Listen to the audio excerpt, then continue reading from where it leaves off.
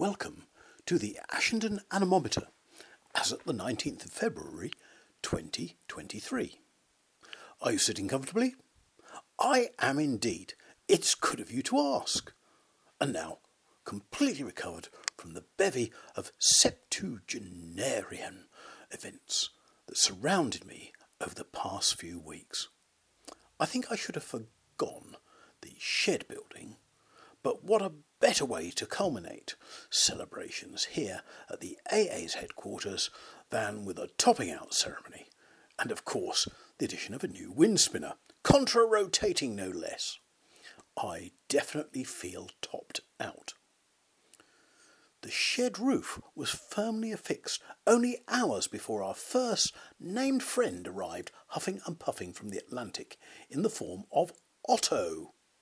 Christened by the Danish Met Office, Otto decided to show his appreciation to the Danes by evicting a number of flat dwellers there and causing the Öresund Bridge to Sweden to be shut down. Who can ever forget Detective Saga Norren? Courtesy of Otto, our maximum gust of 45 miles per hour from the southwest arrived on the 18th. Noting the twig-strewn road on returning past Little Annie Acres, the excellent emporium for fresh fruit and veg. Oh, that was late on the 18th. I was toying with giving a very high Beaufort rating, rather than paying close attention to the fact that it had just been freshly farmer flailed. A few punctures, I might add. We recorded only 3 millimetres of rain in the past month. So surprised was I that I went and checked the automatic gauge's batteries. Unlike the gauge, they were full. Air quality has been a good 15 to a moderate 35 throughout the past month. Beijing has managed a disastrous 100 to 250 during the past week, and Sydney 15 to 45 with a blip yesterday of 70, a suspected wildfire. Hectorization has taken a sudden upturn, with the daily presentation of warning, those sensitive to recently deactivated bunnies, look away now. Presentation of numbers of medium-sized, recently deceased rabbits. You can look back now. The kites are not the only ones delighted that Three Fangs is back in action. Let's sum up this month. Maximum gust 45 miles per hour, a valiant attempt by Otto. Beaufort observed 10 fake mechanically assisted hedge destruction.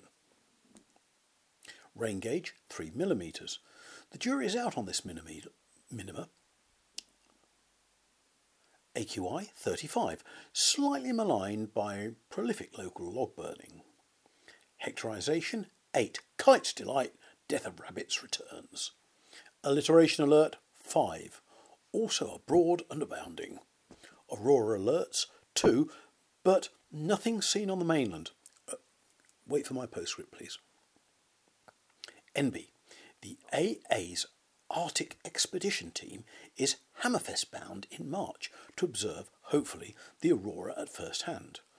We will try to send in a report from the world's most northerly city next month, so watch this space. Well, that's all from me, Richard Phillips, at 158 metres above sea level, recovering from shed loads of excitement with a celebratory Hogarden shandy. Postscript. Well, it looks like the amateur auroraologists got it right. As you may be aware, auroras burst forth around the 26th to the 27th of February and were seen throughout the UK. And I even recorded a faint glimmer on a long exposure with my iPhone camera from the playing fields on the 27th. Still nothing to write home about, but I am optimistic I will be doing just that from the Arctic Circle later in March. Meantime, keep your eyes peeled and look north. Bye.